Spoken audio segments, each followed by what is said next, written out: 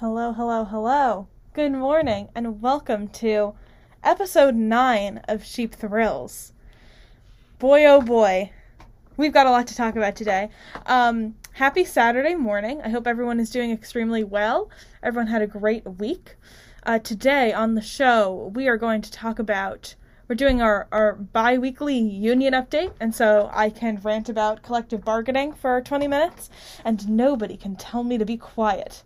It's such a powerful thing having a radio show that I research and then do all by myself. Nobody can tell me to be quiet, except for my family members, after I stop recording. And then they text me, and they're like, you went on a little long about that. Anyway, we're going to talk about unions, including a new Amazon union, updates around Starbucks unionization, and more. It's back. We're talking about it. Plus, we're going to go through some of the major hits from Congress's very busy week. There's a lot to talk about there. Plus, 2 contenders for crazy political story of the week that there were just too many things to talk about. And so those are kind of shoehorned into the Congress section. But there's some good stories from this week, for sure. And then, last but not least, we are going to kind of extend our fun political story of the week. And it's going to be a full story because it is just too good. And I'm going to leave it as a little, it's not that like wild and insane, but it is very funny, but it is also out of the great state of New Jersey. So we'll get into that at the end. I'm very excited to talk about that particular story because I've been watching it unfold all week and it's brought me an inordinate amount of joy. I am obsessed with this woman that we're going to talk about at the end of the show. But with all that being said, we're just going to jump right into it. So first things first, I want to talk about the Amazon union that just got created yesterday, basically. So workers at Amazon's Staten Island Fulfillment Center won their union last night, much to pretty much everyone's surprise. It was the first successful U.S. organizing effort at Amazon. And it's just like generally seen as like an extremely major step both for the labor movement within Amazon and then also the kind of the larger domestic labor movement. They've had, there's been several attempts at unionization within different Amazon facilities over the past several years. We've been talking about Amazon's kind of bad business practices and poor treatment of their workers also for years. It's like very much not a surprise that these things are happening now. Everyone knows the story about the people who reported that they, couldn't take time off from the floor, and so they had to, go to the bathroom in bottles and everything else, and like water bottles. So we've seen these stories, we know these stories, we know that these kinds of organizing efforts have been kind of in talks for a long time, and there have been several unsuccessful efforts. But now we have one successful unionization effort at an Amazon facility, which is pretty exciting. And this is, those high-profile stories about, the reason that Amazon is such a, high-level target for unionization efforts is, not really a surprise. It's a huge, ginormous company, probably one of the big, it is, one of the biggest companies in the world. All of these stories about malpractice have been so public and so high profile.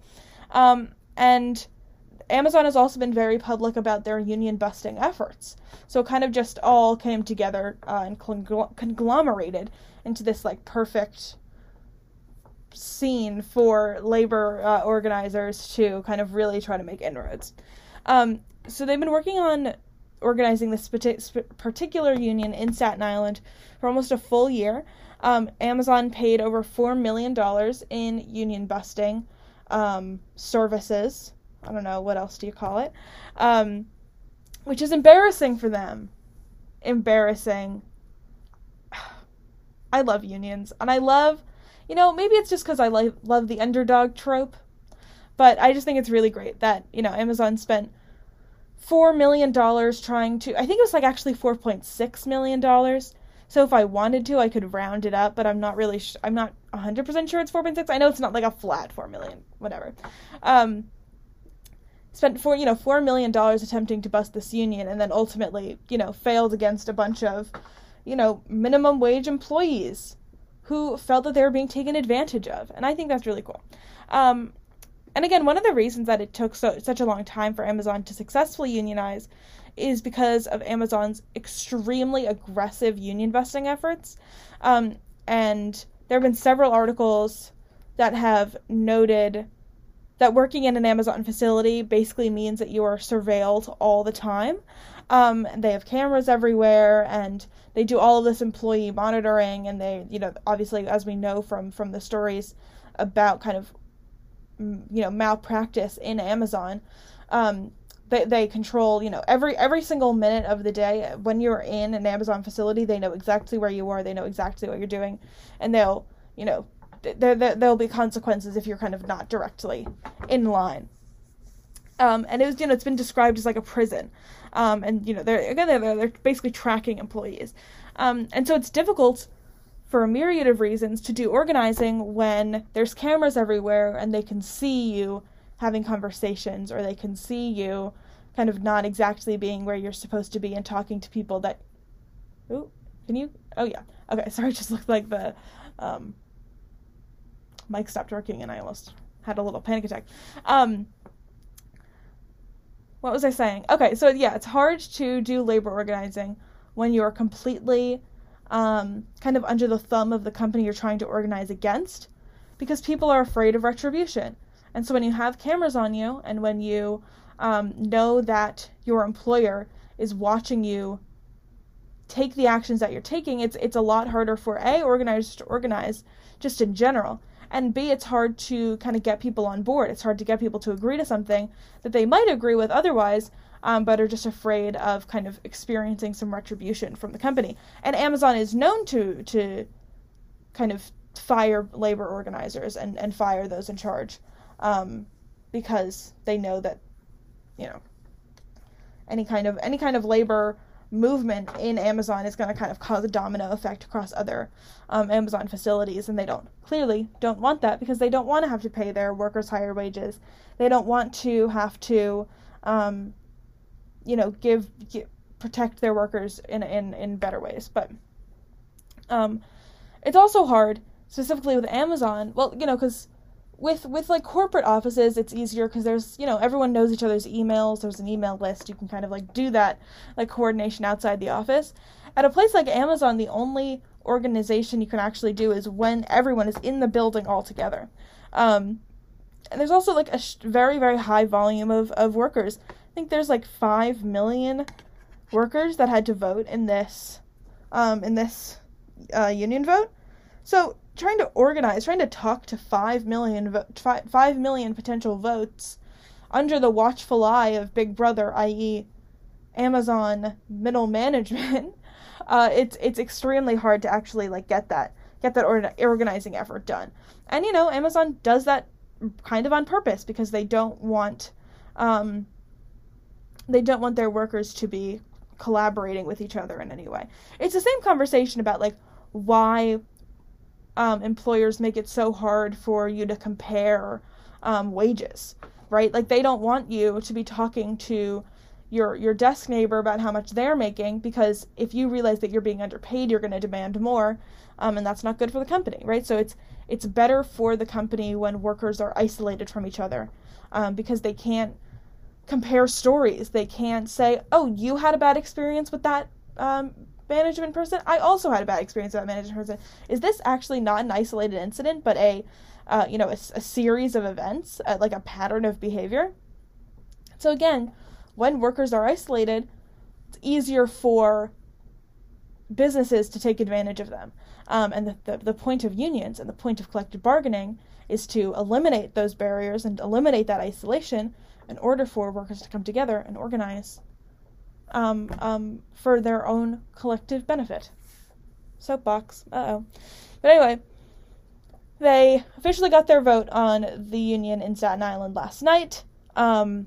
It won with a tally of 2,654 in favor and 2,131 opposed, and they will now need to ratify the contract, which is going to be a pretty big fight. It's probably going to take several more months, but they have been gearing up for that fight for a pretty long time. The main leader of the movement is a man named Christian Smalls, who was fired from the Staten Island Amazon facility back 11 months ago when he criticized the company for their lack of COVID protections, and ultimately he was fired for that, and he's been kind of working on creating this union.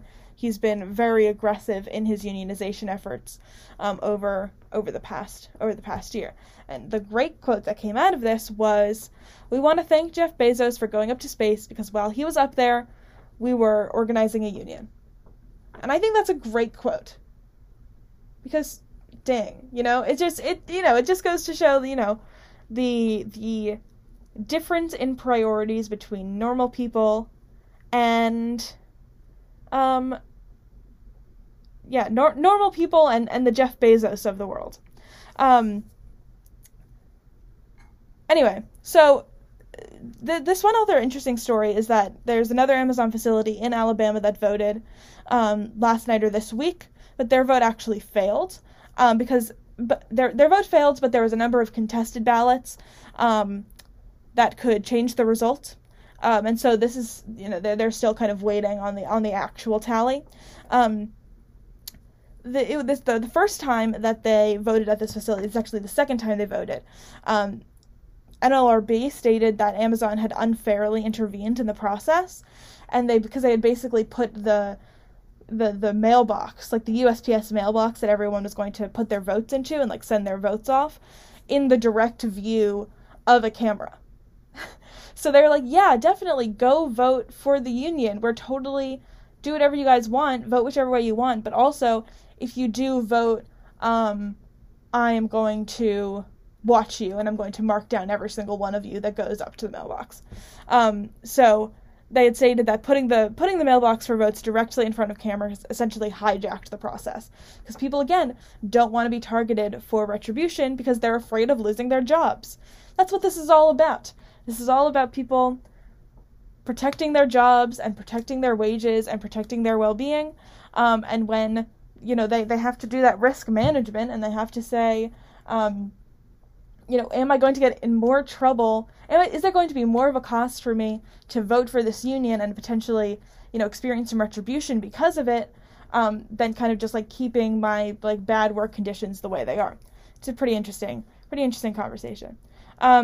And Amazon is already starting to, combat the vote in Staten Island by saying that the Chamber of Congress and NLRB had too great a role in the process.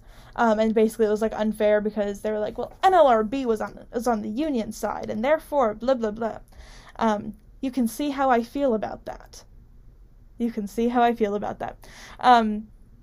But officials have stated that, quote, all NLRB enforcement actions against Amazon have been consistent with their congressional mandate.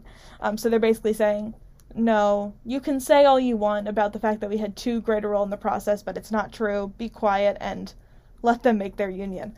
Again, this is going to cause a cascading effect at other Amazon warehouses. Amazon workers weren't able to gain traction before just because I think there wasn't a success story yet within an Amazon facility. But now that they have one facility, they're going to start kind of gaining that traction. There's institutional framework and success. Those labor organizers are going to be able to say, here's what worked for us and here's what didn't, which is really, really important to any kind of organizing movement, to kind of have that institutional knowledge, have that institutional framework, and then again be able to pass that along to other people down the line.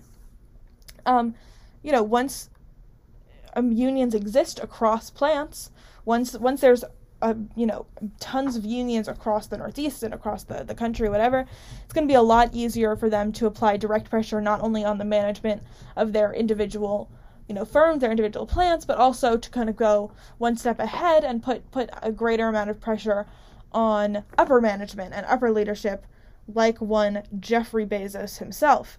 It's going to be easier once there's a broad swath of unions to actually create some institutional strategic change rather than kind of one facility at a time, kind of doing that broader overarching pressure rather than that individual pressure. And also, just in general, as I've said, every single time I talk about unions, every single time, if you'll remember Striketober from a couple months ago, every single time I talk about this, we talk about the fact that the labor market has changed in really profound ways because of the pandemic. The power is falling in the hands of the workers. There's 11 million job openings as of February. I know that the March job report came out the other day. I haven't really looked at it, only briefly, but people aren't going to go back to jobs that aren't going to pay them a living wage, that don't have adequate COVID protections or COVID policies, and ultimately jobs that won't treat them with dignity and respect. And as people have said online, it's a seller's market. The labor market is a seller's market, and therefore the power falls in the hands of those who are selling the labor, which is, by the way, the workers. Shout out to intermediate microeconomics. And so this is the best chance for workers to start demanding better protections, because the power in where they choose to sell their labor falls very squarely on them, which is very important. And then again, it's also this conversation about the stakeholder economy versus the shareholder economy.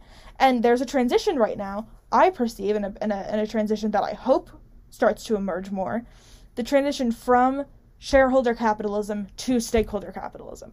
As opposed to focusing on the well-being of investors and on management and on shareholders, companies are now more interested in protecting the well-being of their worker, or they are going to be forced to be more considerate of the well-being of their workers, and of those who are, responsible for the work that the company is able to do. And I think that's a pretty profound transition, and I hope that all of the pressure that we're putting on labor organizers here, or on the pressure that labor organizers are putting on companies right now, is enough to kind of continue that process forward from kind of the dehumanizing, demeaning practices of the past into kind of the greater protections and greater focus on well-being in the future. So that's all I want to talk about with Amazon, and also just kind of overarching themes here. But we've got some other major labor wins that happened recently as well. Also in New York yesterday, Starbucks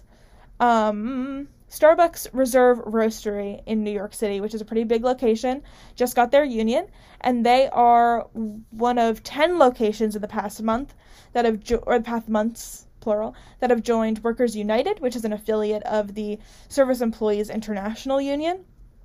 And so they've been kind of unionizing left and right here. There's several locations in New York. I believe that the Reserve is the first location in New York City, but I could be wrong about that. And so not only have there been those 10 individual unions that have been created, but there are 170 other locations that have petitioned for elections as of Friday, and then ballot counts are scheduled for more than a dozen cafes over the next few weeks.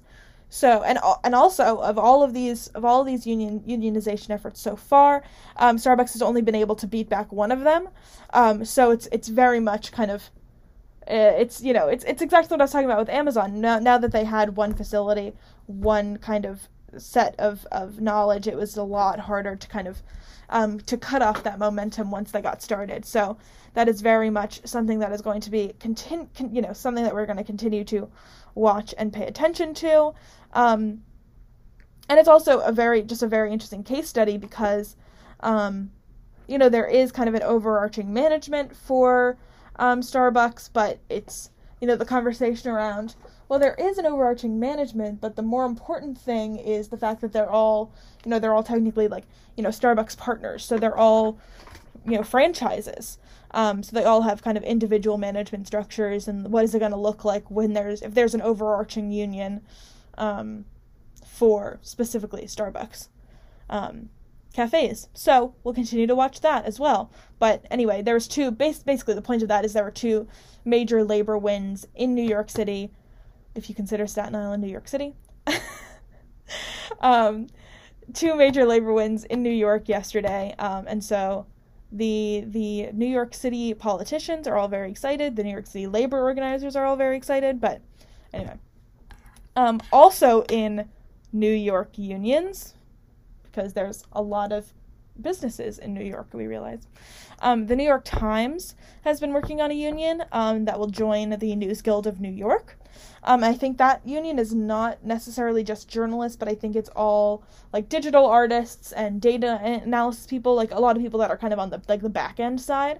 But I think the number I saw there was like 600 New York Times employees are going to be joining the News Guild of New York, which is pretty exciting. And then also, Vogue, Bon Appetit, and other Condé Nast staffers are all forming a union. They have just this past week asked the management to voluntarily recognize that union, and they also would be joining the News Guild of New York. Those leading the effort have said that about 80% of eligible workers are currently in support of those efforts, which is pretty crazy. I don't know. I mean, I think to say 80%. I mean, it's hard to get 80% of anyone to do anything, so it'll be interesting to see if they manage to do that. And then I think it's also interesting that they're kind of creating an overarching like Condé Nast union, considering like all the different groups that kind of fall under Condé Nast right now, including Vogue, Bon Appetit, Vogue, Teen Vogue, like all those different. Obviously, Teen Vogue and Vogue both belong to the same management company. It's early, guys. It's early. So if you'll remember also that the Bon Appetit drama of last year, not last summer, but the summer, was it 2 years ago? A year and a half ago? Oh my gosh. Wow. Time really flies when you're not having that much fun. If you'll remember the Bon Appetit drama of however long ago it was, you'll remember we've been having conversations around equity in Condé Nast for a very long time.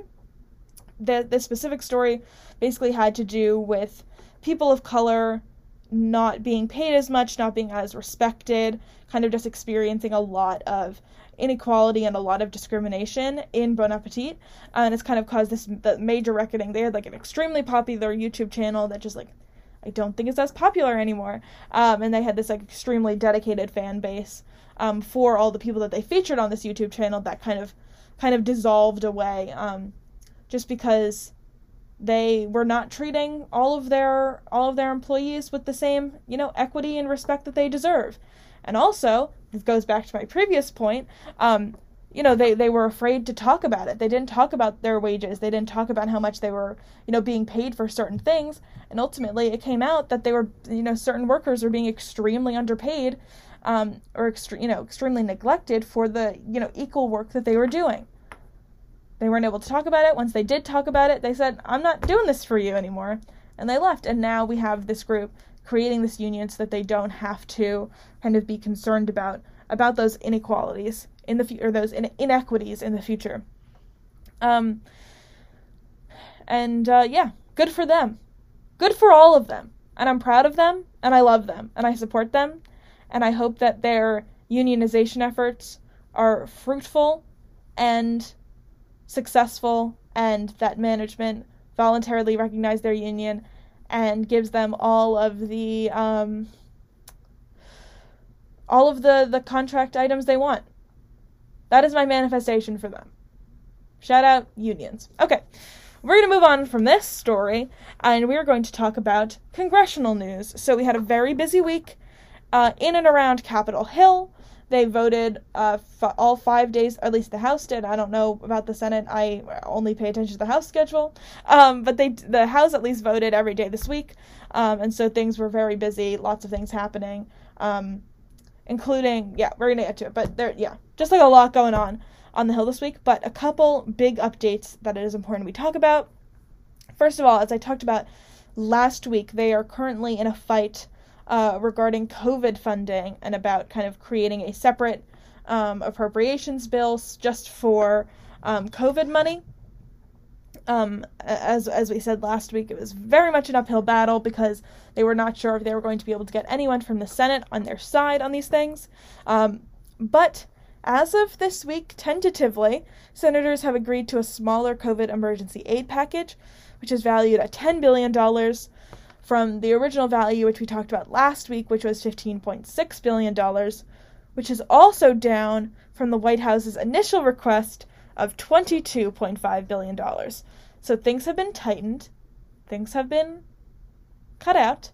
And at this point, the main chunk of money that they've removed was money that's going towards global vaccine distribution, which is a major sticking point for a lot of members of Congress, including they mentioned Tom Malinowski of New Jersey a lot in the news about this. He's former State Department. He has some foreign affairs experience. But anyway, so this is kind of a major sticking point for a lot of members of the House. So we're going to kind of get into that in a little bit. But so Biden is still going to support the package, but there's certainly something to be said, kind of explicitly cutting this out of the package. We've talked about this in the past, I believe, on this show, or maybe it's just something I've talked about in classes or just ranted to myself in my brain and never actually articulated outside of my head. It's entirely possible. I have no idea at this point. Everything blends together.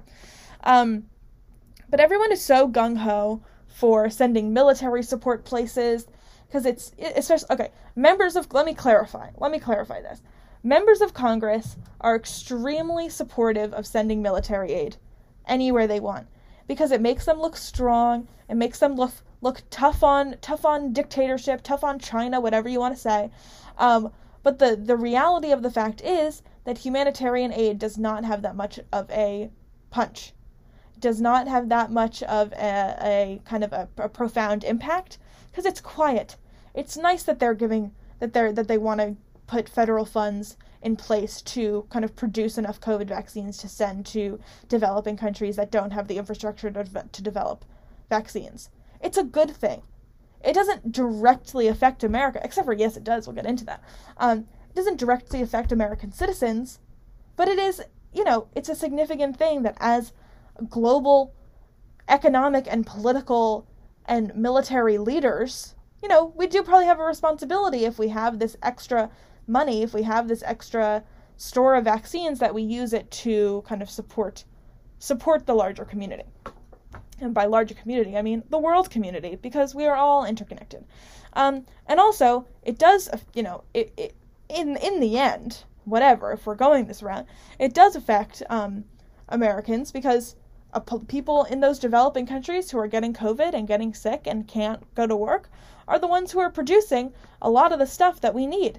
And so if we're going to kind of rant about supply chain delays and rant about inflation and rant about increased prices, we need to do what we can to protect the entire supply chain, which, by the way, means protecting those at the beginning of the supply chain, protecting the health of those workers. Whatever. It all goes back to protecting workers, doesn't it?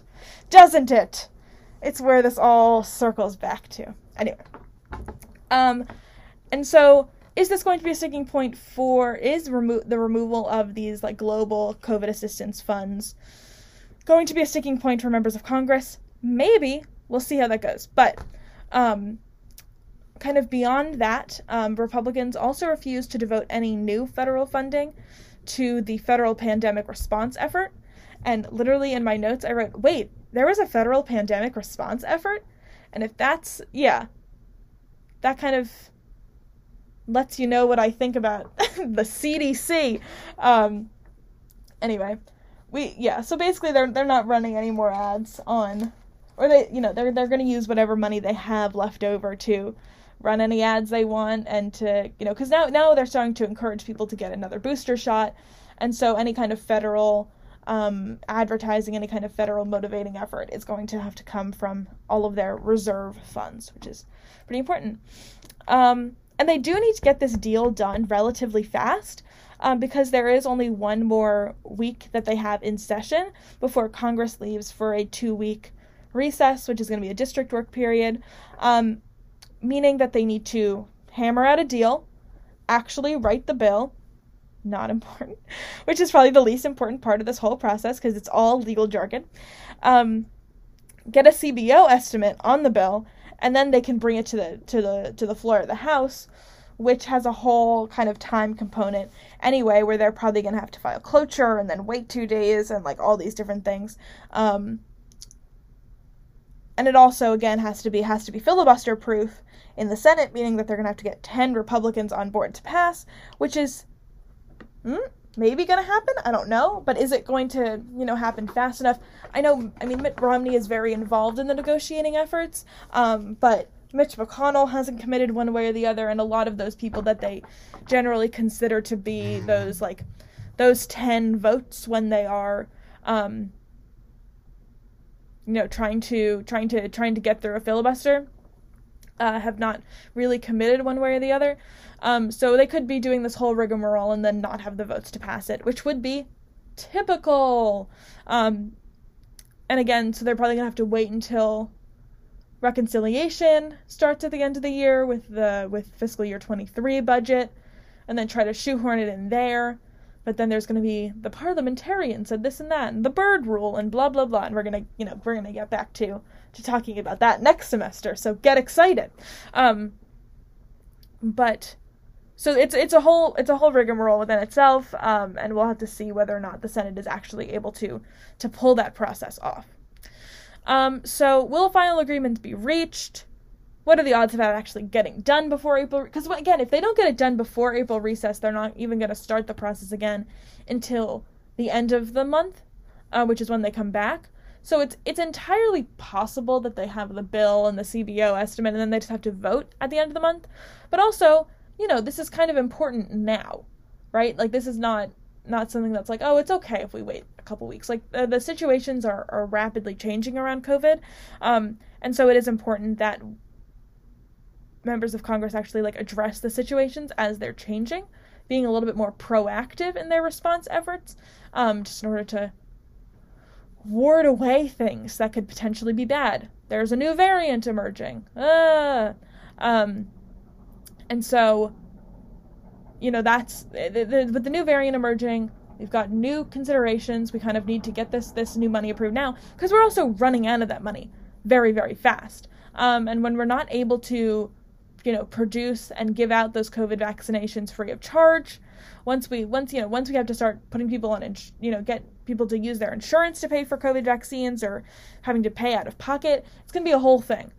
Because there's so much vaccine hesitancy now that as soon as it costs money, no one's going to get the vaccine anymore. Especially if we are, going to have to get it like a flu shot and get it once a year. If it's not free, if it's not subsidized by the government, it's going to be a problem. And if the government doesn't want to pay for it, it's going to be a whole thing within itself, and we're never going to be able to move on from this. And I'm going to have to wear a mask in the studio for the rest of my life. And I really don't want to do that. So, if you're listening, Senator Manchin, Senator McConnell, it'd be crazy if you were listening. If you're listening, send me a DM. Let's talk. But if you're listening, get it done, please. And then again, the other major consideration that I hinted at before is that it's entirely possible that this package will get some pushback in the House, because it doesn't have enough provisions for international aid, and it kind of just is generally much more anemic than the original plan was. Even Nancy Pelosi's plan, it's anemic in consideration. It's 50% less, basically. Although I don't think it'll get enough pushback not to pass, because I think that this is an important enough bill. I think that a lot of members will go onto the floor and they'll say, we need more money for international aid, and here's XYZ reason. But I think that when push comes to shove, they will vote for it. They'll probably try to push through an amendment, but when push comes to shove, they will probably end up voting for the bill, because it is relatively important that we, again, get this pandemic aid through Congress, and we have enough money to support these efforts, and so on and so forth. Okay, cool. So the House also did pass some legislation this week. It was not just all. This is the COVID story is the only story I'm talking about with the Senate, because I can't be bothered, as you know. But the House did pass some legislation this week. They because again they were voting for 5 days straight, so they did actually talk about a lot of bills. But the two bills that I want to talk about today, one on Thursday, the House passed the Affordable Insulin Now Act, which caps insulin copays, I believe, at $35 per month, which is pretty exciting because, this was one of the Build Back Better initiatives that Biden was unable to get through, that he really prioritized during the State of the Union, and so they took that momentum from the State of the Union and they bumped it right into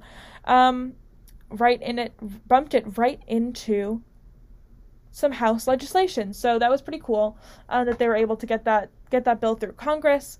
Of course, I don't think any Republicans voted for it.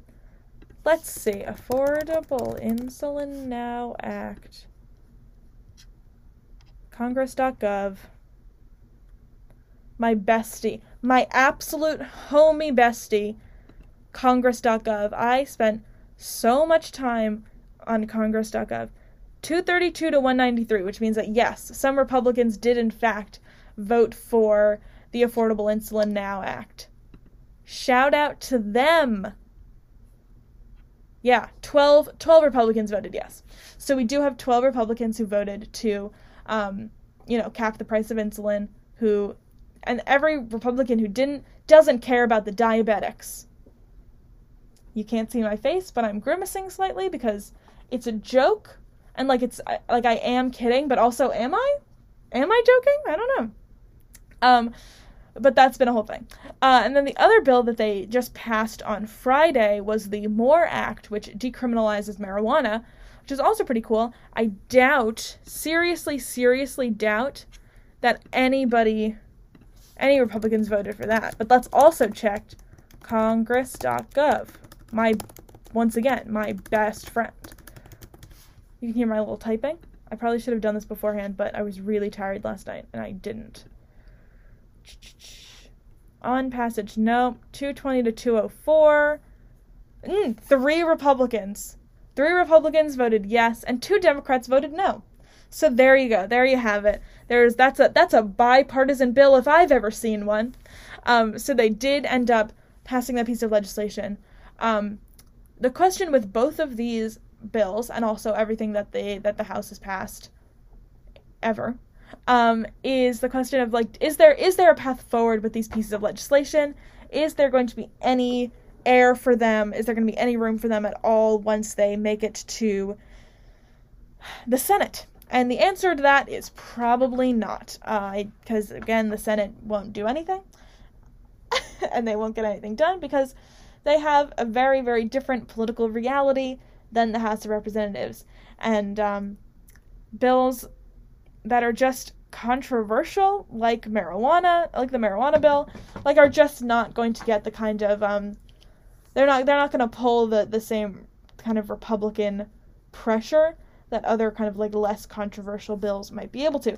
The insulin bill, I feel like maybe they'll be able to get a couple flippy floppers, just because again it seems really, really bad to vote against the diabetics. I don't know. Maybe I'm too wrapped up in all of this. Maybe I'm too focused in, and I can't see the broader picture. But how do you get away with voting against making insulin more affordable? Where's the political advantage in voting against that piece of legislation? I just truly don't understand. I don't get how there's any political benefit conferred to this. Whatever. We'll move on. Because it doesn't seem like it's actually, in some situations, I can see, whatever. I agree with the decriminalization of marijuana, but I can understand why some people might think that that's bad for their constituents. I guess. Devil's advocate here. My favorite place to be. I'm a poli-sci major. Let's play devil's advocate for a second. So I understand why some people might think their constituents will suffer a detriment because of the decriminalization of marijuana. Fine, sure. I don't understand how any member of Congress could feel that their constituents are going to, experience some kind of detriment because of the affordability of insulin. Because it seems like the only person that's going to suffer from insulin being more affordable is pharmaceutical companies, which, oh dear members of Congress, are not your constituents. Those are companies. Pay attention to the individuals. So I guess that's it. I guess I just talked myself into it, is that they're protecting pharmaceutical companies and they're not protecting their own constituents. Ooh, we're not going to get into that. Okay. So anyway, again, is there a path forward on these pieces of legislation? A little bit unclear. And something that's been kind of a hot topic over the past week, especially considering these pieces of legislation, is that there has been some growing tensions between the House and the Senate. Tale as old as time. The House is getting things done. The Senate is not, getting those things across the finish line. They are kind of changing. They're forcibly changing the priorities of the House, because the legislation that's coming out of the House and the legislation that's coming out of the Senate are inherently going to look different, because the Senate requires basically a Republican bill to pass, because they need those 60 votes, and they have such a slim margin that they all they can do is compromise very, very heavily on a lot of those things. And of course, that's frustrating for the House when they produce a piece of legislation that actually meets a lot of their goals, and they actually manage to get it through with like a pretty healthy margin and maybe like a handful of Republican votes as an added benefit. Shout out to Adam Kinzinger, who is retiring and literally doesn't care anymore. He's a real one for that one, fam. But they, so they produce this bill and they send it off to the Senate, and the Senate rips it apart and tears it to pieces, puts it together into a Frankenstein version of it, sends it back to the House. And the House is like, this is not what we wanted. This is not what we planned. And I just gotta say, I do not understand. That was a little High School Musical karaoke for you there. I hope you enjoyed that. And again, the Senate having those kind of different and obnoxious rules is always going to be a problem. And I think that, members of the House are getting pretty frustrated about it. And the Senate also is equally as frustrated with the House, because they've been working on legislation that kind of addresses insulin and addresses a lot of the different things that they've been focusing on in a kind of a different way. And they're like, why did you try to pass that bill when we were just about to start focusing on our bill? And so there's that tension between the branches. There's the tension between the parties. There's tension between leadership. There's tension between general members. So it's just a lot going on. Other members of Congress news, speaking of tension. Representative Don Young of Alaska, who is the at-large member of Alaska for years, passed away recently. And so, of course, this is a whole thing because he was a very senior member of Congress, very senior member of the party. He was in Congress for approximately 1 million years. And it's also important because, I'm sorry, not to be crude, but this is just the way it is. We now have an open seat in Congress. And so it is going to be a fairly high-profile election because of the candidates who have already announced. So the Democratic candidate that is announced ran for Senate last term. He's pretty cool. He's like a bear doctor or something. He's really cool. I'm kind of obsessed with him. I don't remember his name, but I remember that he wrote a song about being a bear doctor. A homie. A true homie. Anyway. And then, dun dun dun, guess who else is running for Congress? Sarah Palin! This is not an April Fool's Day joke. Sarah Palin is running for the House seat in Alaska. Cue screaming, crying, and indeed throwing up. Oh my gosh. I saw a joke about it on Twitter yesterday, and I was like, that's a funny haha joke. And then I saw her statement, and I literally had to put down my phone and walk away. I was like, I can't do this anymore. My favorite SNL bit of all time is, I can see Russia from my house, as my dear family knows. So hopefully this means that we'll get Tina Fey back on SNL to do Sarah Palin. But that's pretty much all the good that can come from this. And as the besties on Twitter said, it's a bad thing for America, but a good thing for the memes. Cool. And I have no idea what her actual popularity looks like in Alaska, but as a former governor, I can only assume that she has some institutional support there. So it'll be interesting to see what her campaigning looks like, kind of for a lower position. I don't know what to say. But also, tangentially, being a guest star on The Masked Singer should automatically disqualify you from running for any office ever. You can't run for dog catcher if you at one point were on The Masked Singer. And guess who was on The Masked Singer? Sarah Palin. Also Rudy Giuliani. But we're not going to get into it. Lord. Okay. We're speedrunning now because I'm running out of time, but I need to get to New Jersey. Okay. Madison Cawthorn. Guess what? We're talking about something dumb Madison Cawthorn said again. he was kind of in the spotlight this week, specifically in the attention of the Republican conference this week. He went on a podcast, and they were talking about, like, what members of Congress are actually like in real life. And he basically said that some of his colleagues attend orgies and use cocaine. So that was kind of fun for him. It's so bad. And so a lot of members of the Republican Party are very mad at him. Senator Tillis of North Carolina recently endorsed Cawthorn's primary opposition, and Kevin McCarthy admonished him publicly and privately. He no longer has the support of his own party. This week he got called into the principal's office. So it was him, Whip Steve Scalise, and Mike Johnson, who were assigned to be his mentors when he joined Congress. And for 30 minutes, Kevin McCarthy basically reamed him for everything from what he just said to kind of all the missteps he's made in the past, as we talked about last week, him calling Zelensky a thug, all these different things. And then also Kevin McCarthy came out and admonished him publicly in front of a bunch of reporters as well. So he's pretty much been fully isolated from his fan base there. And I think a lot of members of Congress said that they initially were like, oh, we'll overlook all the dumb things you say because of your disability and because of your divorce and all these things. But now, a year and a third in, they no longer care at all about what Madison Cawthorn has to say. Is this going to hurt Cawthorn moving forward? Maybe. He doesn't have that institutional support anymore. He's not getting any funding from the RNC. He's not getting Trump or McCarthy or anybody to come and stump for him. But he does have that grassroots support. But the question is, can he manage it? Can he turn that into a successful thing moving forward? Also, not having that institutional support is not a great look for him, and does not mean that he is going to be necessarily super successful in the remainder of his time in Congress if he does win another seat. He's not going to get good committee assignments, etc., etc. And anyway, as Steve Cohen of Tennessee said, cringe. And it is indeed cringe. So, last but not least, in fun New Jersey news, the town of Irvington, New Jersey, just dropped their lawsuit against an 82-year-old woman who submitted what they decided was a voluminous and burdensome, quote, public records request. And I have been tracking the story all week, and it has been the highlight of my week. She submitted 75 requests in a 3-year span for township information via New Jersey's Open Public Records Act, which is not voluminous at all. 75 over 3 years?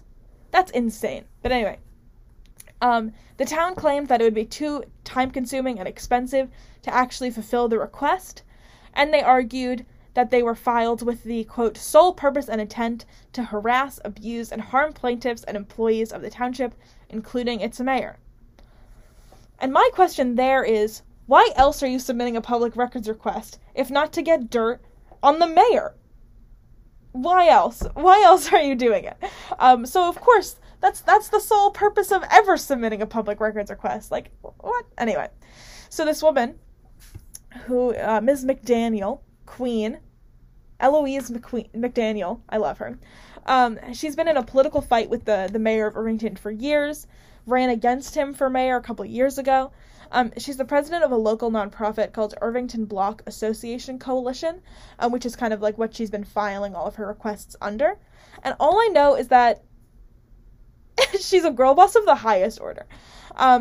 She's been in a fight with the town council for a long time, and in a fight with the mayor for a long time.